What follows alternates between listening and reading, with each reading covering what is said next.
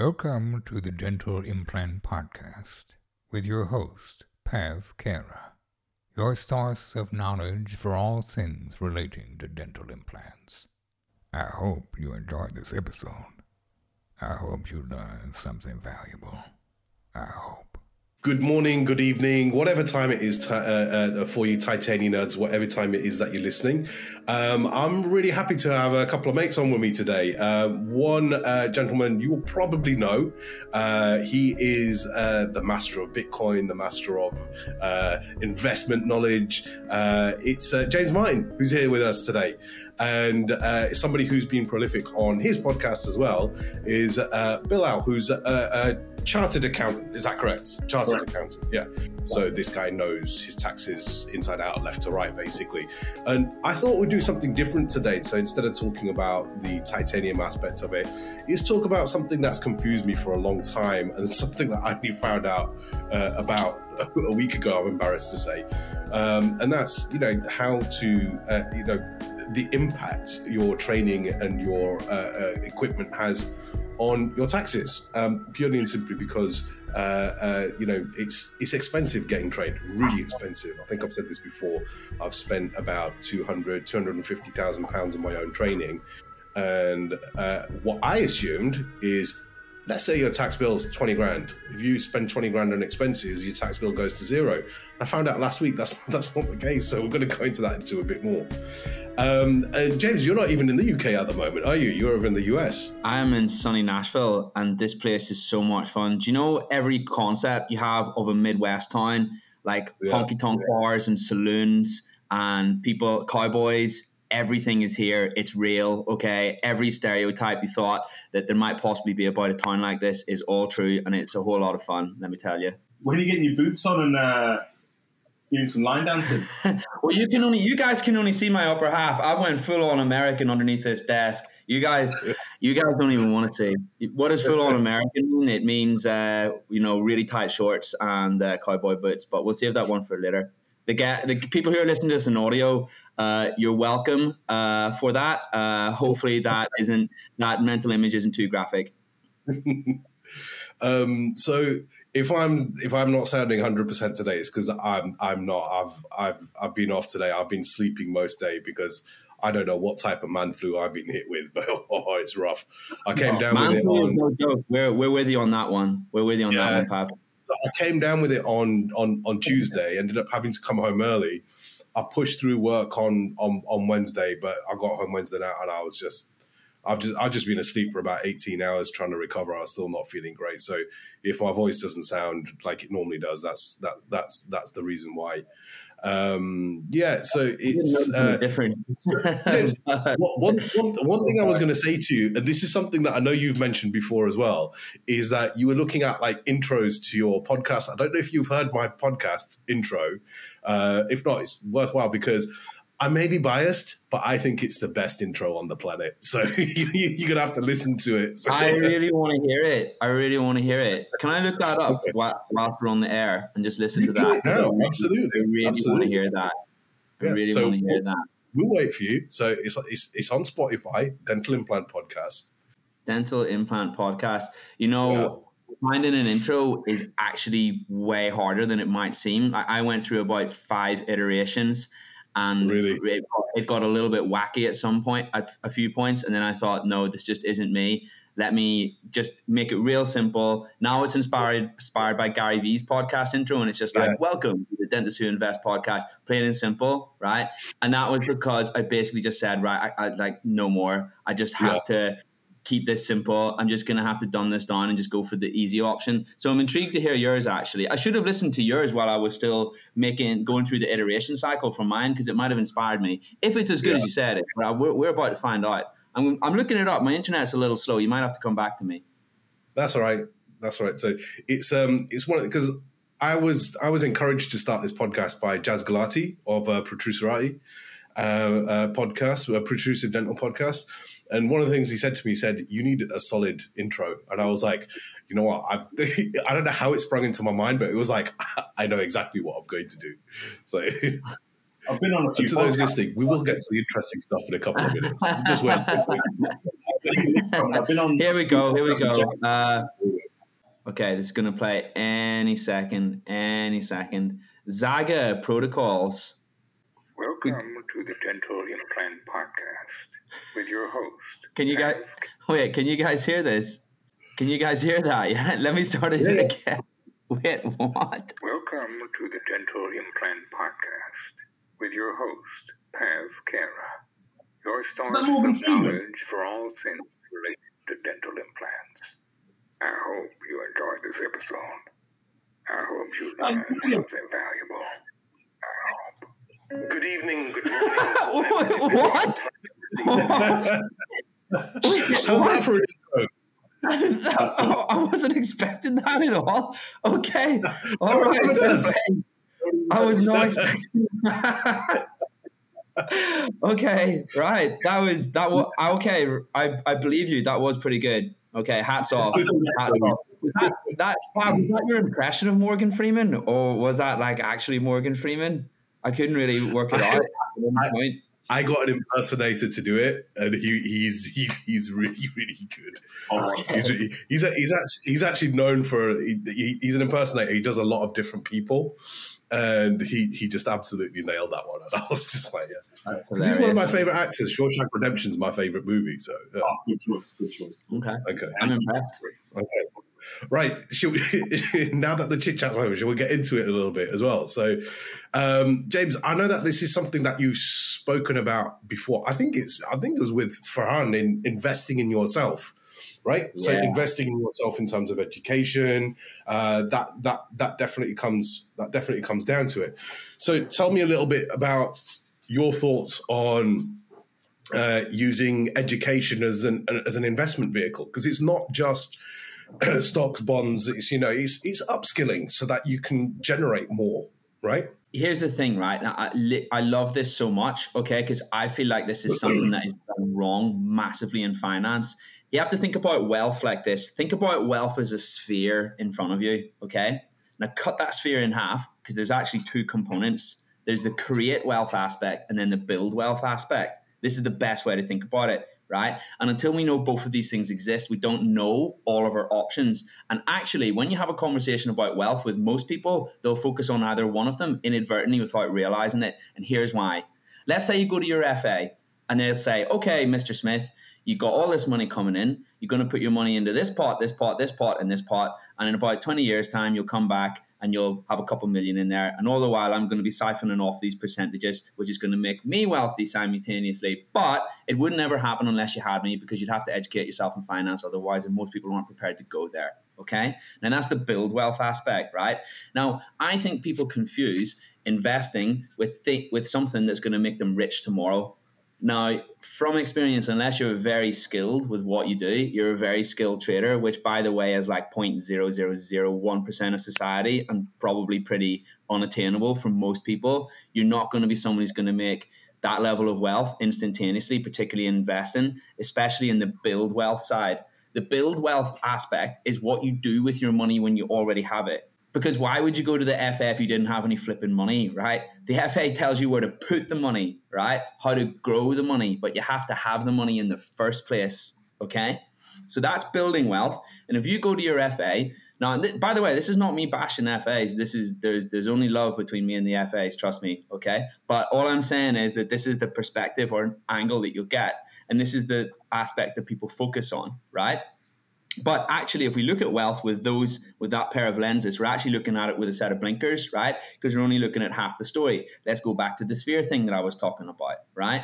If you go to your FA and you want to be rich tomorrow, trust me, it won't happen. It'll take many years. The clue's right there in front of you. Is the FA driving about in a Lamborghini? Do they have some magic ability or formula to make wealth? Probably not. They're just investing in the markets, which consistently grow over time. So that's building wealth, right? Let's go to the sexy side, all right? Let's go to creating wealth. Okay. Now, creating wealth, part of creating wealth is going to be education. It's going to be managing your outgoings, because no matter how much money you have, you can spend it if you decide that you want to. It's going to be sales. These are the things that are going to put more money in Pav's hands tomorrow, in Bilal's hands tomorrow, in tomorrow. These are the things that have the scope to make you wealthy, right? There are actually 4 components to creating wealth. right? Now, I've never actually seen this written down anywhere. These are the things that I found through time, through talking to lots of dentists, and through my own realizations effectively. Yeah. There's 4 things that apply specifically to dentists, 4 realistic paths into which you should be channeling your energy if you want to create wealth, which is the sexy side, like I say, that's going to put more money in your hands, right? The first one is accountancy, right? Because now Bilal's the accountant here, and I'm not going to take the wind out of his sails. But let's say, pure and simple, if we've got an associate that's earning 90K and they're a private dentist, and all of their wealth is going into their personal name, if they set up a limited company, then they will have the ability to halve their income tax bill over 40,000, over 50,000 pounds, right, Bilal? Because effectively the 40,000, let's call it roughly 20K tax that you're paying on that. 40% plus national insurance is slightly off that. The figures aren't exactly accurate, but then all of a sudden you're going to pay in corporation tax, which is half that, which is 10,000, because it would be originally half of your 40,000, which is 20,000. Corporation tax is half that. Therefore, your tax bill over 50,000 halves. Bilal, have I got that correct? Yeah, well, the logic is sound. Yeah, we're looking at it with very simple terms. There's more to it than that. There's more. It's way more nuanced than that. And the thing about it is, it's not always. There's way more to it than that. And I've made it sound dreadfully simple, but effectively, that opportunity is out there for someone. And guess what? You've just created that money because it's 10,000 pounds that would have been going out otherwise, right? So that's more money in your hand, okay? Spending, reviewing. I hate the word budgeting. I like the word spending, reviewing. It's a bit of a euphemism, but it means the same thing, okay? Budgeting is like, whoa, we're getting a little bit defensive. Like, I don't want to spend. I want to enjoy my life. And you know what? Go and enjoy your life. But chances are, in most people, there's some leaky buckets on their income, okay? Take this from the person who, when he audited his personal account, I realized I was spending £1,000 on berries from the supermarket every year. Okay, £1,000. Okay, I can see you furrowing your brows. Okay, £3.50, £3.50 3 times a week. Times it by 52. Okay, and by the way, that's pre-tax. So add the tax on, it's over £1,000. Okay. Yeah, and it adds up, and that's stunning. And I couldn't believe my flipping eyes. Imagine how I'm the one who flipping did it. Imagine how I felt. Yeah, okay, it can be done. Now I get my frozen from flipping Aldi, right? You want to put money in your hands, identify those things, and the silly direct debits you've forgotten about, things on current accounts and stuff like that, right? The third one. Now I am going somewhere with this, and it is coming back to your point. Okay, Pav, I am coming back to your point. The third one is sales. Right? If a dentist gets better at sales, you can literally go to work on Monday and make more money. And guess what? You can do that for the rest of your life. The main thing that's holding people back is what's up here, their limiting beliefs when it comes to sales. And for me, I used to think, what the heck is this? What's this hippie mumbo jumbo, limiting beliefs and all of this stuff? But when someone points it out to you, it's really powerful. And that, by the way, I'm the person who didn't believe in that stuff at all, right? Now, to close the loop and come back to what you Pav, the fourth thing is business, right? Now, whether you're an associate or a principal, you're still a business in my view, because you're self-employed, because you're the business of you, right? Yeah. If you wake up and you're more efficient in the morning, blah, blah, blah, chances are that you'll go in and make more money in the day, just like a business, whether you're an associate or a principal, okay? What's one of the ways that you can be more efficient? It's through education and ideas. Because success is a multiple of ideas multiplied by execution. If you have 0 ideas and all the execution, that's still a whole lot of 0 in terms of success. If you've got a few ideas and a huge amount of execution, you've got some more success. If you've got all the ideas, but you've got 0 execution, you're also never going to be successful. If you've got all the ideas and all the execution, that's when the magic happens right there. And that's where education comes from. And for me, like honestly, I don't even want to share how much I've spent on courses, dentistry, inside and outside of dentistry, over the years. And all I will say is that each and every one of them gave me an ROI because I used every single thing that I got on there, right? And those were the things that were able to put way more money in my hands than what I would have done if I would have been building wealth. Purely focusing on the building wealth thing, which is what we were talking about earlier. Creating wealth, if you want to make more money tomorrow, that's where we should be looking. And a huge component of that is education. And for me, that was one of the quickest ways that I was able to create more wealth in the short term and help more people and get more satisfaction from life. So in essence, long story short, when you know all your options, is it going to be A, B, C, or D? You can actually see that out of all of those options, education is the thing that can actually give you limitless returns over time, not invest in your money. Seriously. Yeah, I like that. I really like that.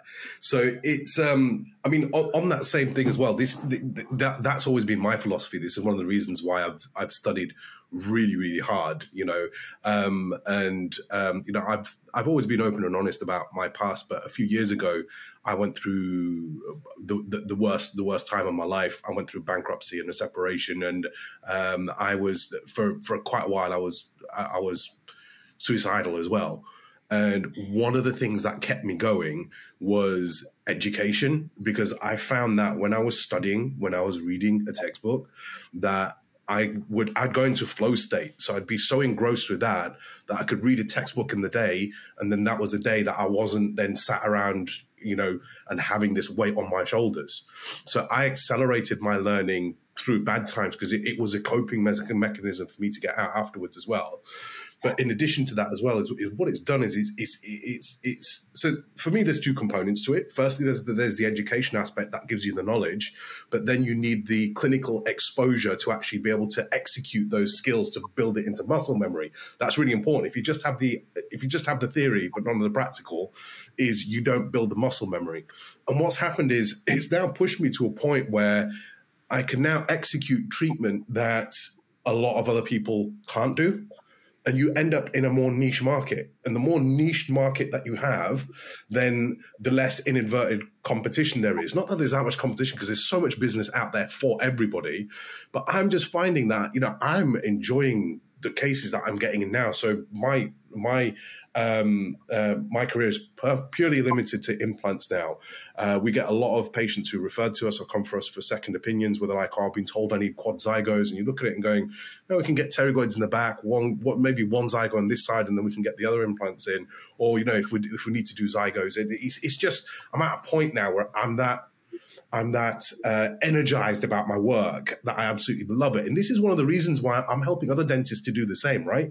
Because I want them to be able to, you know, accelerate their career, because I'm doing implants for a very personal reason. So in my grandfather's later years, he wanted me to give him implants because he had removable dentures, and I couldn't do it. And he got upset because he couldn't chew properly, and he had to go into another room to eat, so he wasn't with the family.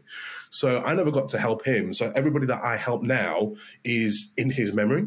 And then in addition to that is, if I help other dentists help other people, that just magnifies for me. That's why I do this type of stuff, right? That's the reason why I love it. So circling back to everything, and this is where I'm going to get Bilal's opinion on this now as well. So Bilal, one of the things that I found over the years is, particularly when you start on training on implants, you know it's going to be expensive, but you don't realize exactly how expensive it's going to be. Because what ends up happening is you end up doing an entry-level course and you think, "Oh, I will be able to do everything." And that's not the case at all. And what happens is you very quickly hit a ceiling, and then you've got to do another course, invest in more equipment, and you hit another ceiling. So it's very much a stepwise progression. And for me, probably over the years, just on implants, I've spent $200K easily, you know, because it's, you know, a master's degree is 30 grand, right? It's 10 grand a year for 3 years. It's even more than that now. Your basic implantology course is 10 grand. You know, your motor's 2 grand. You do a sinus lift course, that's 3 grand. You know, all of this stuff adds up. Then you've got traveling time away from work. So what I'd appreciate your thoughts on is, what's the best way to structure this? And what's the best way to structure it, not only in terms of how it works in relation to taxes, but what we should do to make sure it's viable for the business as well. Because in my opinion, you know, it's something that I've mentioned before, is if you're doing an implant course, but you haven't got the clientele in your practice who can afford to have implants doing, should you be looking to move? Should you be, you know, so I'd appreciate your opinion on not only the tax side of the education and the equipment, but how to implement it into your business as well. Because otherwise people are just throwing money away. No, that's fantastic intro there. And I really appreciate being invited on. Everything you guys have said resonates beautifully. And just sort of an intro into myself before we sort of jump into the meat and bones. is the educational side of things is chartered accountant. It's a postgrad qualification. It's equivalent to a master's. So whatever degree you've done, you've then got to go do 3 years worth of training with a recognized training provider. So someone has to say, we will take this person on as a trainee, knowing we're going to educate them for the next 3 years. Then you become chartered. That's the earliest stage you can become chartered. It's 3 years on-the-job training. And your training has to be very specific. So I'm ACCA qualified, and I have been for a number of years. But then you do the 14 exams, and then after that, you've got to hit 14 objectives. And someone has to sign that off that says, this is what you've done. And I didn't start accountancy until I was 22. So I left college at 16 because, quite frankly, I left college at 18, but at 16, I knew I couldn't go on to university because we couldn't afford to go on to university. So we had family situation, whatever it was. It meant I couldn't go. But I also didn't know what I wanted to do. I actually wanted to become a clinical psychologist. That's what I was studying towards. So I studied psychology at A level. I was good at that. That's what I wanted to do. When I left, I was helping my dad run his business, and I was always quite adept with numbers. I was always very good with numbers, and we had a butcher's. And I treated that as a business. It was my business, my family business, and I made sure at 16, I was doing all the invoicing. I was making sure we had throughput analysis. So when we get a whole carcass in and it gets portioned out, how much am I paying my butchers to do that? And then I couldn't drive at the time, getting in a van, then going to deliver it and doing all the invoicing. And then realizing, so we shut the business down.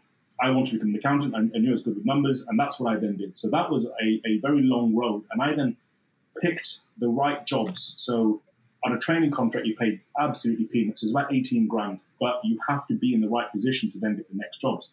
So I did a training contract and then went on to group finance at National Express, where there was a team of 6 of us looking after £2.2 billion worth of revenue. And I remember rolling forward. So my background is the core technical accounting, so the accounting standards, how to make sure the money flows through entities the right way, and presenting that up, and then writing the shareholder report. So everything I did was scrutinized. So Deloitte would come in and check every single number I created. So that's the approach that I take to businesses today. But your generic accountant, Mr. ABZ, Accounting Limited, anyone can call themselves an accountant, and you guys could open up a practice tomorrow, and HMRC wouldn't bat an eyelid.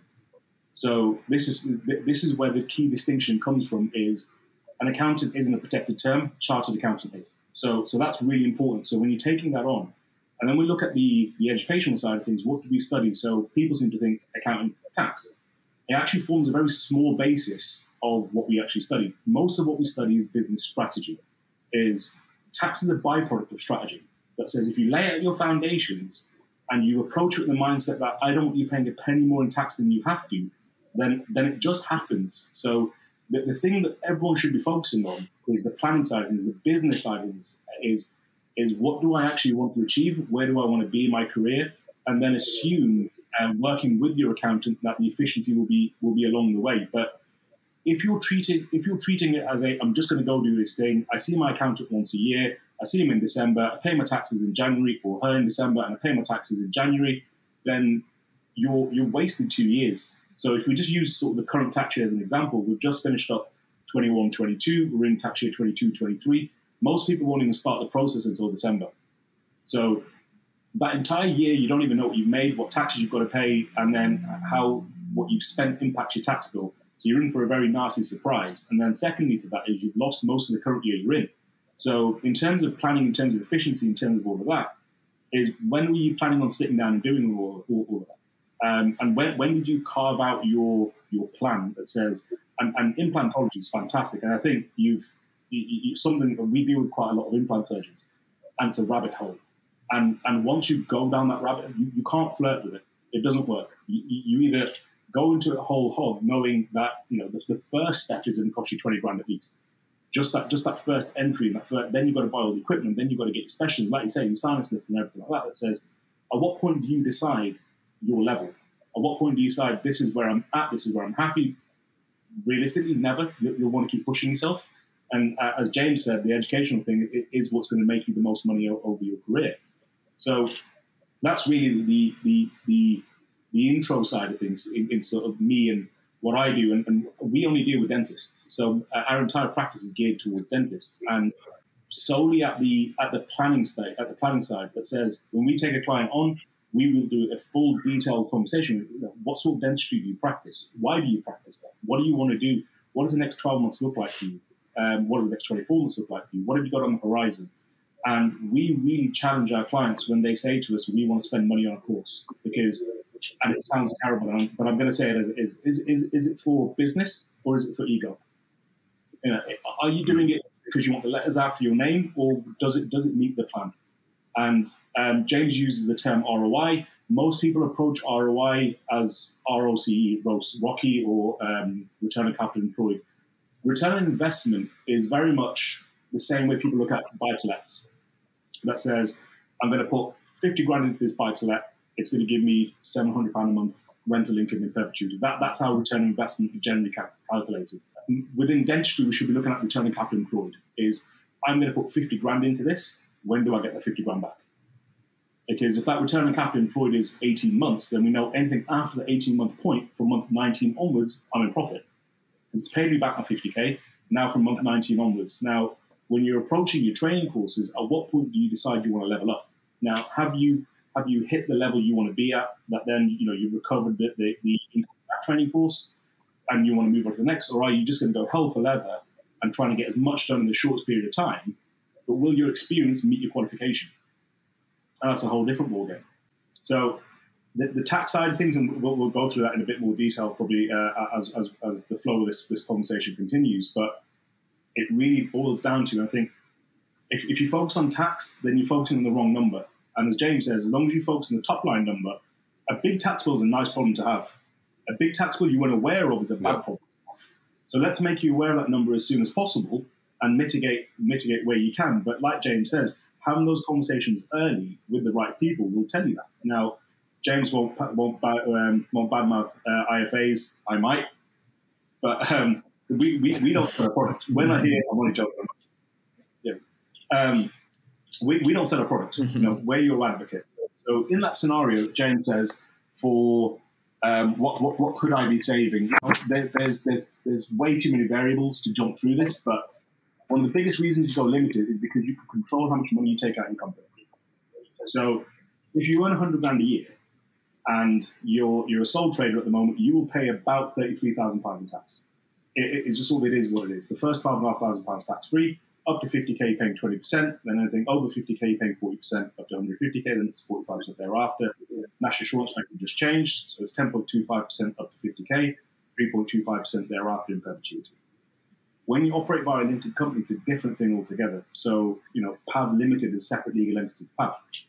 So PAV Limited now earns all the money, earns 100k, on which you draw a very modest salary, which then reduces your tax further. So you then pay a flat rate of corporation tax, so it's 19%. Currently, there's murmurings of it rising to 25%. When, how, why, when that will look like, we don't know, but it's currently 19%. Once that 19% tax has been paid for, in this scenario, would be about 17k in tax. There's 73.5 grand left over in the limited company. Well, where does that go? So if you take it all out, you're about 2 grand better off. Now, is it worth it for that? It depends on you. Worth is intrinsic, value is intrinsic. But if we said the most tax efficient amount to take out your company is 50k, so you've taken a very small salary, you take the rest out of dividends. Your self-assessment now shows 50k, and on that you will save about 13 grand in tax. So 13 grand in tax, that's more liquidity that you've now got to put elsewhere. That says, do you want to accelerate your learning? Now you've got 13 grand more liquidity to play with to now invest back into yourself. Now investments, like James rightly says, are intrinsic. No, it doesn't always have to be cash. It doesn't always have to be money. It's what gets you value. And that's the bit that we always seek out is what's your reason? What are you trying to achieve? And we tag everything back to that. So in that scenario, you take 50 grand out, you've saved 13 grand in tax, there's now £33,500 sat in the limited company. Well, what do you want to do with it? Does it all go back into investments? Do you go buy machinery, equipment? What do you want to do with it? Ironically, wherever you buy your machinery, you get the same tax saving either side, but we're talking about liquidity, we're talking about investing. It says, what leaves you more cash overall? Well, it depends on how much you're going to spend on yourself. There's never a catch-all answer to any of this. And then what sort of expenses will you be incurring? Now, not all expenses, not everything you spend will be tax deductible. It's just not the way, unfortunately, it's just not the way it works. And we had a client yesterday who was having to travel quite a lot was spending about £800-900 a week on travel and accommodation because he was up in the northeast and he was traveling down south. It's traveling to a regular place of work. You can't claim that as an expense. And it's a bitter pill to swallow, but if you make someone aware of it early on, then it's fine. Then we talk about expenses, what qualifies as an expense, how do expenses work. But before that, I'll let you guys interject on anything I've covered already. No, I mean, that's, I was going to say it makes sense, but it's new information to me.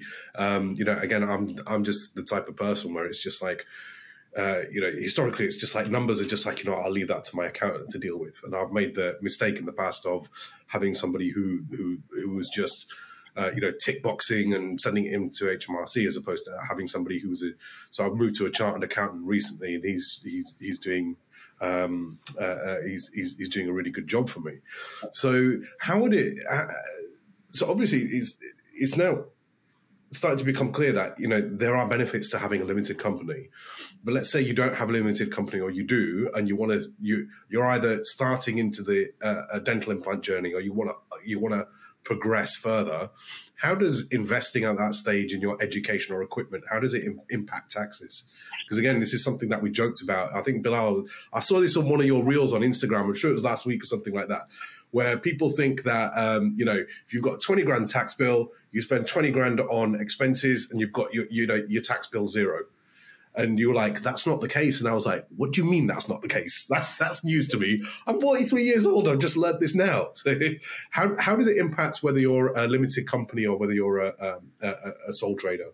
Good question. So the first thing is we as a firm of accountants, we bring our clients kicking and screaming right up to the conversation with us. So we refuse to sign anything off until you say, I get it. So we will go through the numbers with you. We do all of that. And we want you to understand, because the more you get familiar with your numbers, the better decision making you make. Now, with regard to expenses, and again, sort of sidestepping limited company sole trader for now, is, and I live and breathe this, so it seemed only logical to me. But I think the main proponent to this is American TikTokers and your Grant Cardones that says, I had a tax bill. I went and bought a jet for £100 million. I paid no tax. Well, brilliant. You've got no cash either now. So, brilliant. You crippled yourself trying to save on tax. I mean, it makes no sense. But there's so many people on social media doing that. A lot of my clients send me those TikToks and say, Bilal, how can we do this?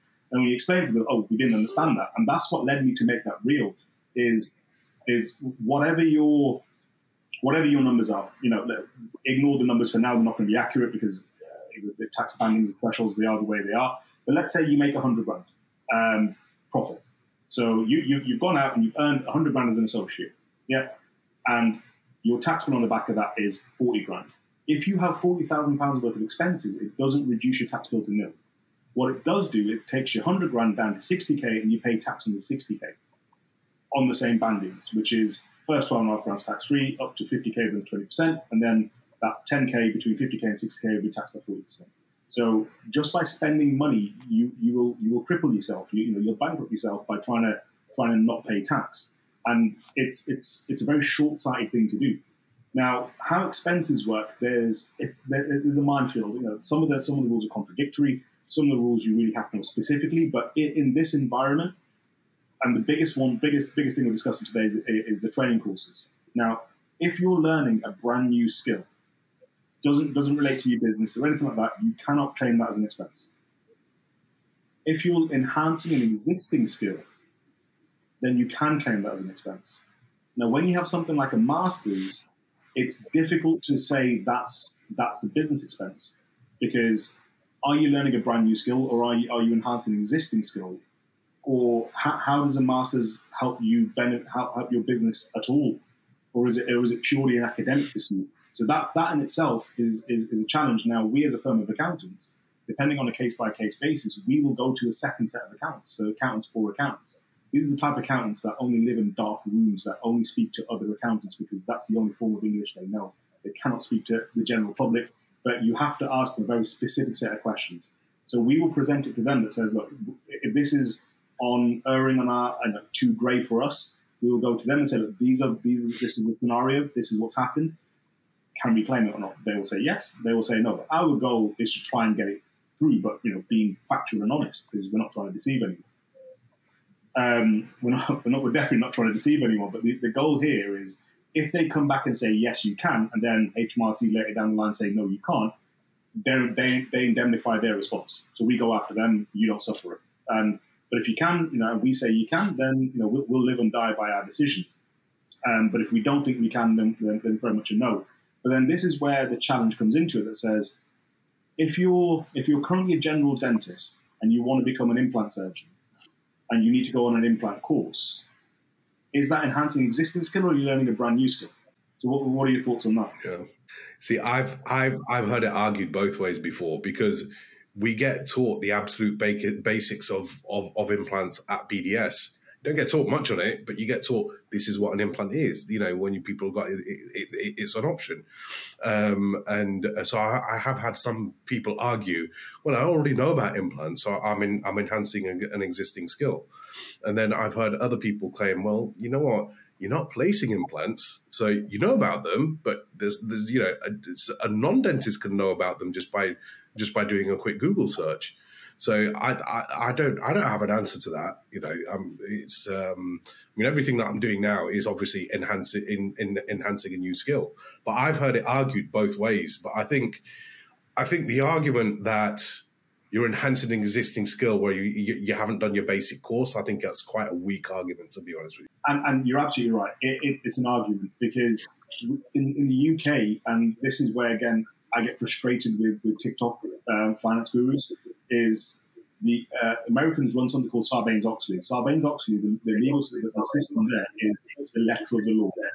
If the law says you cannot eat apples at work, you can't eat apples at work.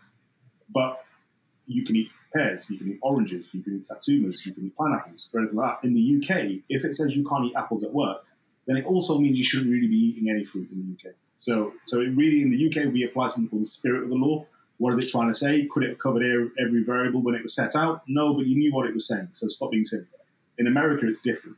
In America, if the black and white text says that, that's the thing you can't do, you can do everything around it. So this is where we have to sort of through the mud and really say, we have to ignore that and go speak to someone who knows what they're talking about, which is why having someone that's a dental specialist is really important, because this is where we then go to HMRC, we go to bat for you that says, no, this is why we think it's the case. And we will go back and forth with them. And, all our clients, we pay for indemnity for all our clients. It says if we have to go back and forth with HMRC and we did your accounts, we don't bill you, we claim that off our insurance because we knew what we were doing at the time.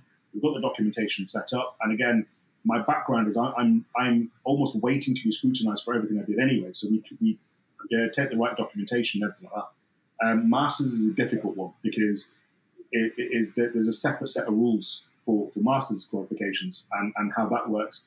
The rules are slightly different for limited companies, for sole traders, but they're massively convoluted. So probably another conversation for another time.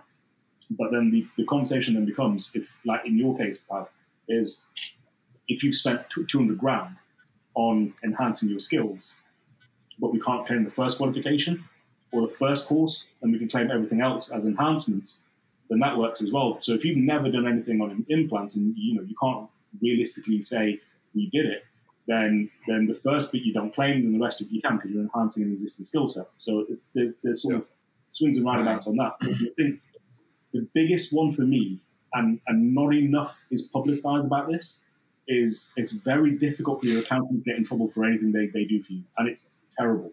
It's terrible because whether you're a sole trader or limited company, you've outsourced your responsibility. So in the eyes of the law, in the eyes of HMRC, you as the business owner, be it sole trader or limited company, have to sign those accounts off. You own those accounts. You outsource them to an accountant, then you need to make sure what they're putting through is correct. Because a lot of dentists that we deal with will say, yeah, it's fine. No, you need to check it because you're responsible for this. Is if they start putting things, mortgage payments, sofa payments, all that kind of stuff, which we've seen it happen, is you're responsible for that.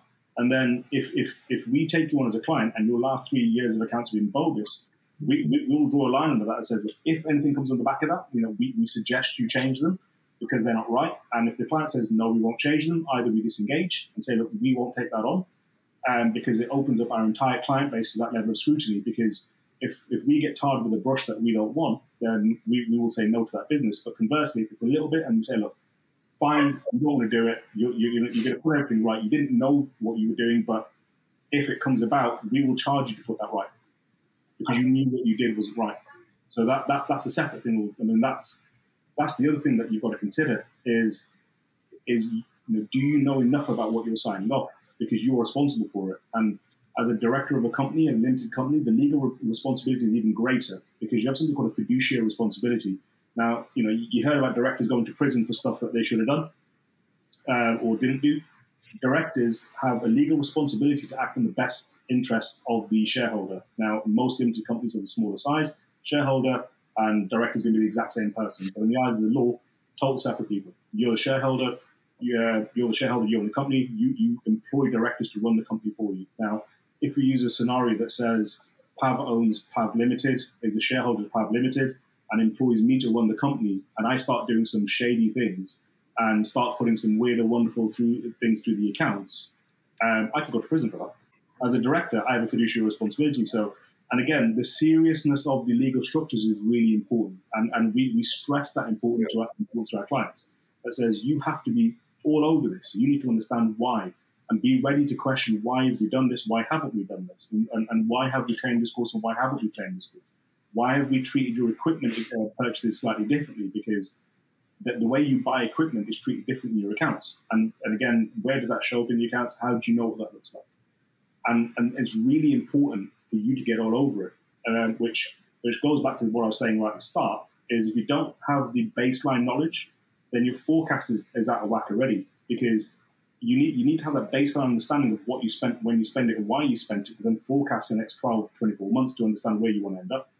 James, what are your thoughts? Well, there's one thing that you said earlier, Bilal, and it was like you were basically, it was actually before you talked just then, it was about 10 minutes ago, and you were basically saying, at what point do we put money into investing in ourselves, and at what point do we actually tuck some away and maybe put it in the markets, and where does all this money go, right? And that's something that people say to me all the time. And I feel like a lot of people think that there's going to be a magic ratio, like you do this, and this, but actually it's a very personal question. Because if we think about finance, the clue's in the name, personal finance, it's personal. And every individual's answer is going to be different. And the easiest way that I've ever found to circumvent that, or at least have some sort of structure to it, is to think about something called your buckets. Right? So your buckets are, you've got all this money coming in, and you're thinking to yourself, of this £1,000, of this £10,000 a month, let's use £10,000 a month, nice and round. We've got £1,000 that's tucked away for a tax, and it'll probably be more than that if you're earning that level of money, but you catch my drift. £1,000 goes into your tax bucket, £1,000 goes into your living expenses bucket, £2,000 goes into your education bucket, and the rest goes into your investing. And that sounds so simple, but you know the number of people that actually do that? Like this, yeah? And it's the easiest thing in the whole world to do. The reason why so few people do it is because it requires discipline, But what it means is, here's the thing. Every single pound that you have in your bank account that is not allocated towards something specific is actually a waste of money. And here's why, okay? Because if you're just saving up for the sake of it, then the government is actually taking that wealth back from you via inflation every single hour of every single day, right? And here's the thing, because every single extra pound that they create devalues the pound that you have in your bank account. So if that cash is just sitting around listless, think about it. If you spend 1,000 hours working for that money and the rate of inflation is 10%, then effectively the records only show that you worked 900 hours by the end of the year. Now, you still work those 1,000 hours. Imagine if someone said to you, actually, I'm not going to pay you for 3 weeks' work. What would you say? You'd say, no way in hell, right? That's how ludicrous it is. That literally happens. That's politely. Yeah, and that's politely, right? No one would ever stand for that. You'd be utterly indignant, right? But that happens under the bonnet, you can't see that happening, sinister, it's happening in this way that you don't even realize it, right? That's happening every hour of every day, right? If you're storing your wealth primarily in capital, the capital is sitting listlessly in your bank account, you have way more than what you realistically need to sustain yourself should you lose your job, 6 months is a good rule of thumb. 6 months of expenses. Everything over and above that doesn't have a home, whether that home is a bucket or some form of investment, is actually wealth that you're losing perpetually. But because it's happening so subtly, it's very easy to get totally complacent about it. Use the buckets. Interesting way of looking at it, right? Every single second you don't have a bucket is actually costing you wealth. So yeah, I like that. Interesting, just on that, James, I had a planning session with a client last night where we didn't call it buckets, but I like that terminology, and I'm going to use that going forward. We did a similar exercise. So when we went through his setup, his bucket, so to speak, so we had some debt repayments, he had some money he wanted to put aside for a rainy day fund, and he had some investing goals that he wanted to make. And he had spoken to an IFA, came back and said, "Look, I don't fully understand what they're trying to sell me, but can we have a chat? Look, we don't give financial advice, but you can speak to us anecdotally, and we can give you the pros and cons, the ins and outs for why you would do what you want, why you would do what you want to do." So in that scenario, when we went through all the numbers, in his head, he had, I want to take this much out of my company each month because then I can put this much into my ISA, this much into debt repayments, and this gets me to where we want to get it to. We sort of phased that out over the next 12 months before his tax year. And then we worked out, well, he didn't need to take that much money out because by October, he's repaying his debts. So he can step off how much money he's extracting. And then when we went through the numbers again, we were like, well, and then sort of just to sort of the conversation back and forth is, so I can't say you shouldn't invest in an ISA or you should invest in stocks and shares through a limited company. But by going through the mechanics of the pros and cons, his long-term goals with it and how he would take the money out in the future, he had decided that investing in stocks and shares through the company was a better option for him. Now, through that entire conversation, he'd saved himself about $5,000. And that was an hour's conversation that we had last night. And you think, well, $5,000 for an hour's work. And he's educated himself. So now he goes to his IFA. Now he says, look, this is what we want to do. So now he's going to his IFA with a very direct set of rules that says, these are the rules that I want you to adhere to. Tell me the best product to now invest in. And now he's in control of the conversation. And I think that to have that empowering is really important. And I do the same thing with courses. I do the same thing with training courses. So I will challenge my clients. So none of my clients will spend a large sum of money without speaking to me first. So we have a messaging service that says, I'm about to spend $16,000 on this course. I will fall out of my seat and we'll book him and say, why are you spending $16,000 on this course? What is it giving you back? And where does that meet up on the plan? And how does that fill that bucket? And I think that's powerful phrase, and I'm gonna nick that going forward. But we do the exact same thing that says, well, it's a course that I want to do because it helps me do this. And I mean, my wife's a dentist, and she keeps saying she wants to do the next level of facial aesthetics because she does cosmetic dentistry, and it allowed her to do tear trough and non-surgical rhinoplasty. But I think, and the challenge I've made on that is, of the money you've spent so far, have you even recuperated that first bit yet? Which we wouldn't know, but I'm getting inquiries for this thing. Well, then your marketing's out of skew then, because you're not marketing the services you currently have. Your training is dictated by your inbound inquiries, and how do you know your client base? Your request, because I think Pav, you said it right at the start, is if you want to embark on this route, but the practice you currently work at doesn't have the clientele that you want, you now need to move practices. Not take on another course forces yourself into a pigeonhole. And I have this conversation with my friends all the time, and it frustrates me. Is my parents came over from Pakistan when they were 17, 18 years old, and I'm here by some freak of luck that said two people of different parts of Pakistan decided to meet and decided to come over to the UK. And people, all my mates, we grew up within sort of 3-mile radius, haven't moved out from there. And I went, our parents moved thousands of miles and you can't move 20 miles out to get a better opportunity, and then you're constantly complaining about the work that you do and it's not paying you enough money. But what have you done for that? Where's your mass migration happened? Where's your move to London happened? Where's your move to Manchester? Wherever the opportunities, where's that happened? But you're trying to now find, you're trying to sort of upskill yourself in this sort of boundary, but it's not the right thing for you. So are you spending money on courses to try and be the best, the biggest fish in a small pond, or do you need to move ponds? Yeah. Can I say one tiny thing on top of that, right? Going back to the create wealth thing that we were talking about. If you said to someone, actually, you can have £5,000 from an hour's conversation, you can do an hour and basically generate £5,000.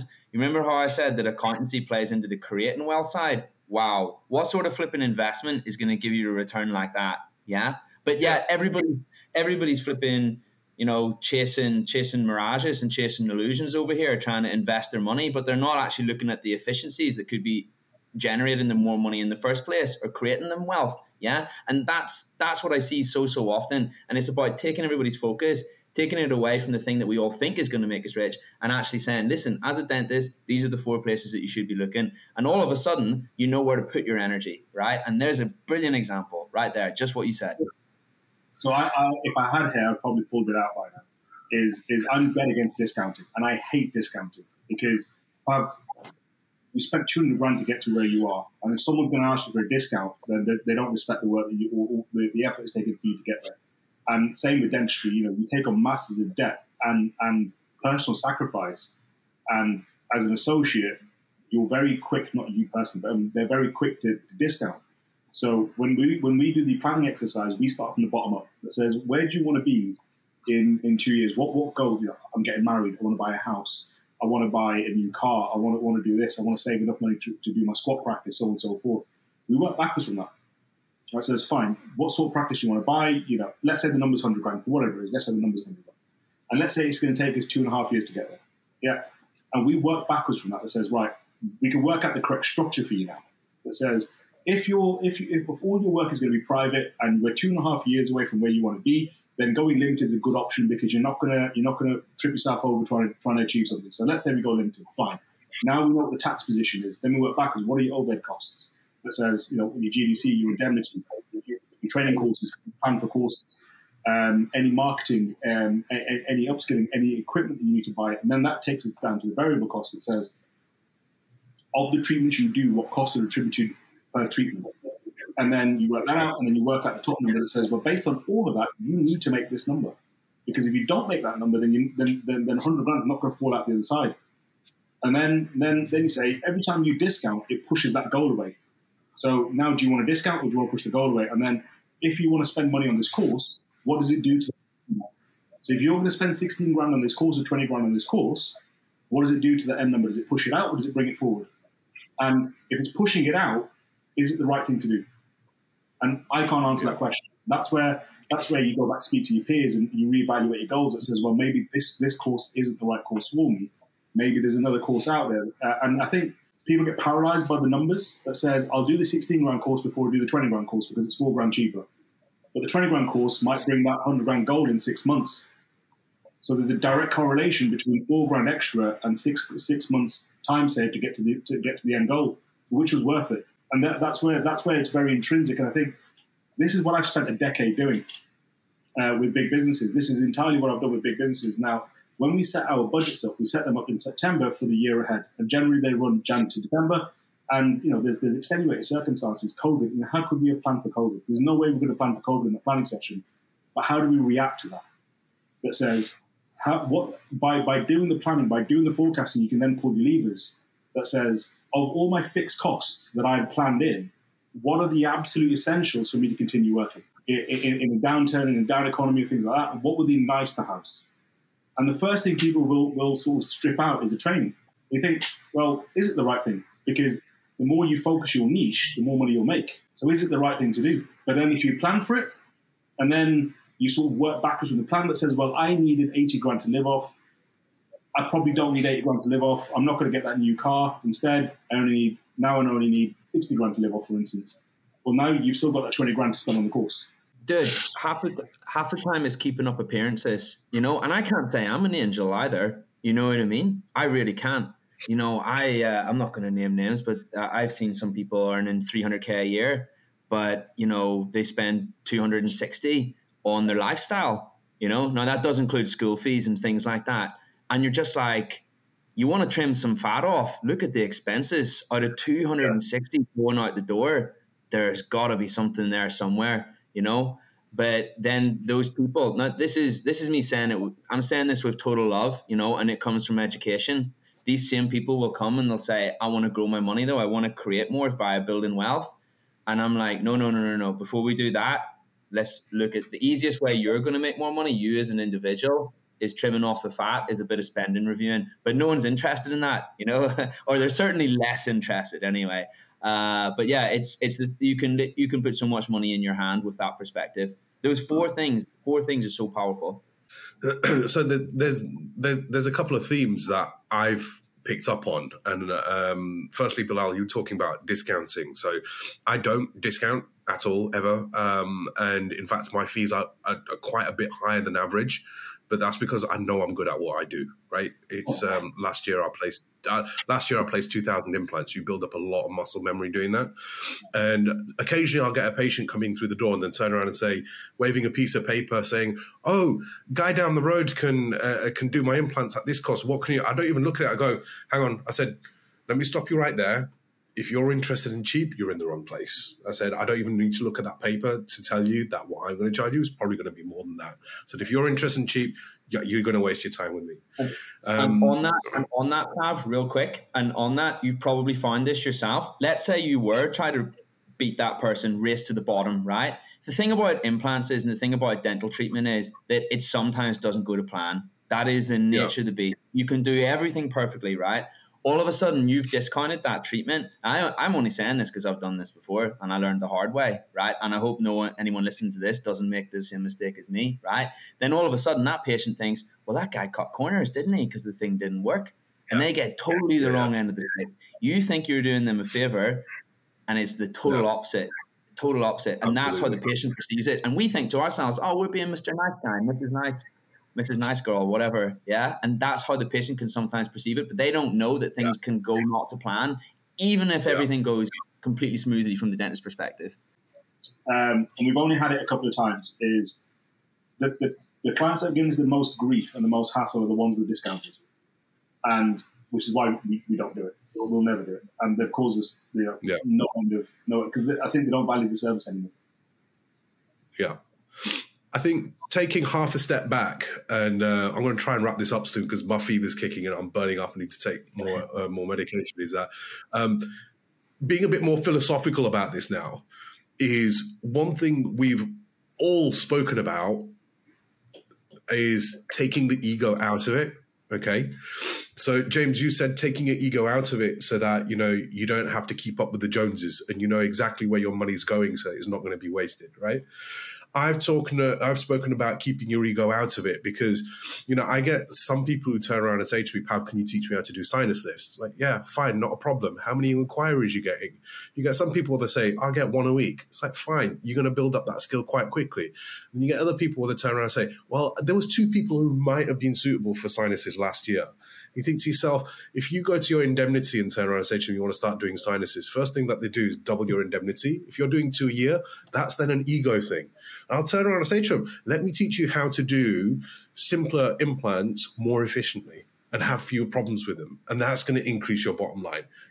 When you get to the point when you're doing this many sinuses, then we can come in, when you're getting this many inquiries, then we can come in and we can do some more training for you. So in that context, it's taking your ego out of it in that, that you understand the dynamic that you're in.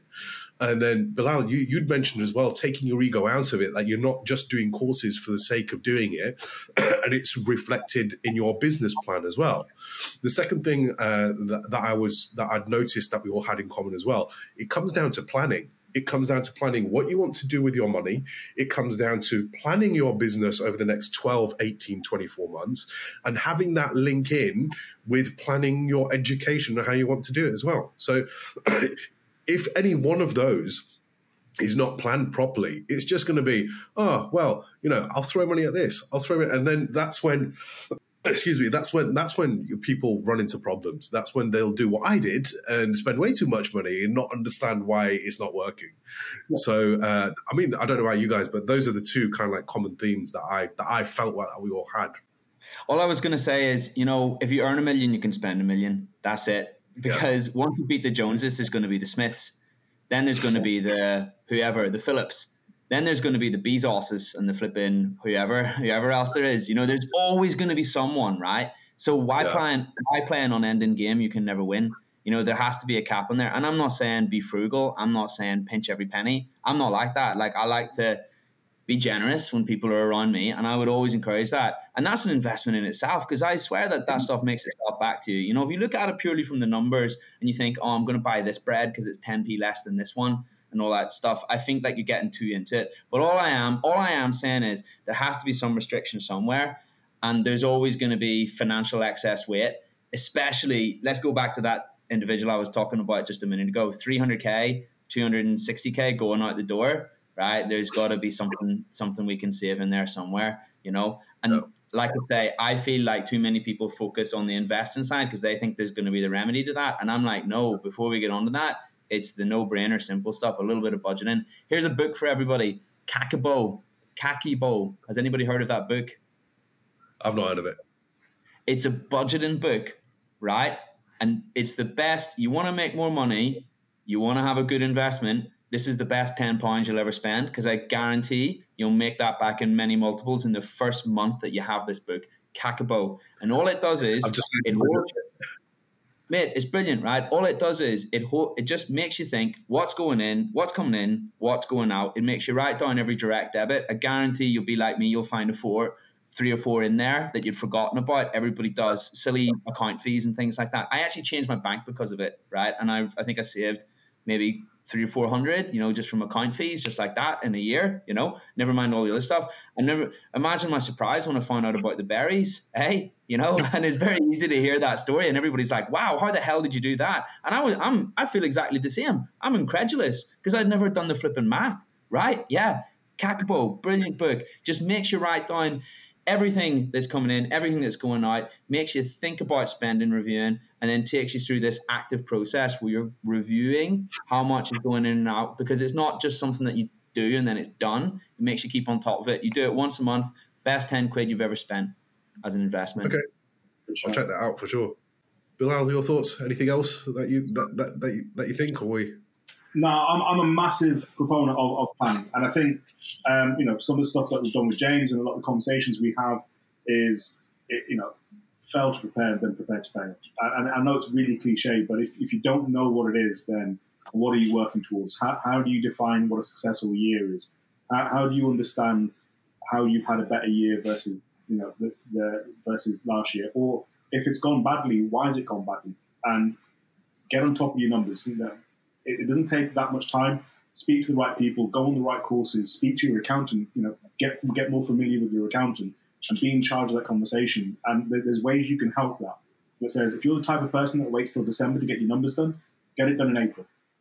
Because I guarantee your accountant will love you, because they will invariably have more time for you to get it done early as possible. And there's bookkeeping software you can download, Xero, Free Agent, Sage, QuickBooks, all that kind of stuff that you can jump all over and you can control the conversation.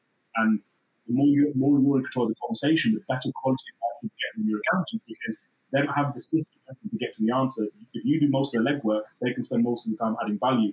And website isn't live yet, and I keep making this promise, is that we will have a free budget download where you can plan out your next 12, 24 months, and there will be a calculator on the back of it that says, regardless of what you make, if you need 50 grand, this is what you'd save if you went limited, and there's going to be quite a lot built into that, and that'll be a free download for you guys to play with.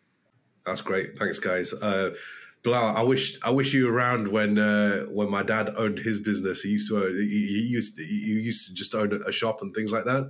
And I remember when he used to take his accounts to his accountant.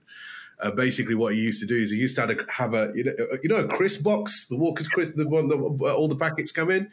And he just used to throw the receipts in there once a year, and just used to put tape on the top and say to his accountant, "Here you go, deal with it." So it was normally beginning of January. Painful. The weird. That's hilarious. God bless the digital age, man. Brilliant. Gentlemen, thank you very much. It's been fantastic talking to you. For those who are listening on the Dental Implant Podcast, James is actually the one who got me into investing and opened my eyes to that whole world. And he's got a community on Facebook as well. James, just remind us what the podcast is called, what the community is, so people can find you if they want. Absolutely. So where myself and Pav know each other, and Bilal as well, actually, for that matter, is from a Facebook group that I created way back when called Dentists Who Invest. And it's for dentists who want to understand a little bit more about what I was talking about today, because there's way more detail, and also improve their financial literacy. That's the aim of the game. That's the point of the group. I'll see you all on there. Bilal, thank you very much for your time as well this evening, mate. So it's I'm going to let you guys get onto it. I'm going to take my next dose of whatever it is I'm supposed to take. I think I'm going to go to sleep in another half hour as well. All right. Bye, mate.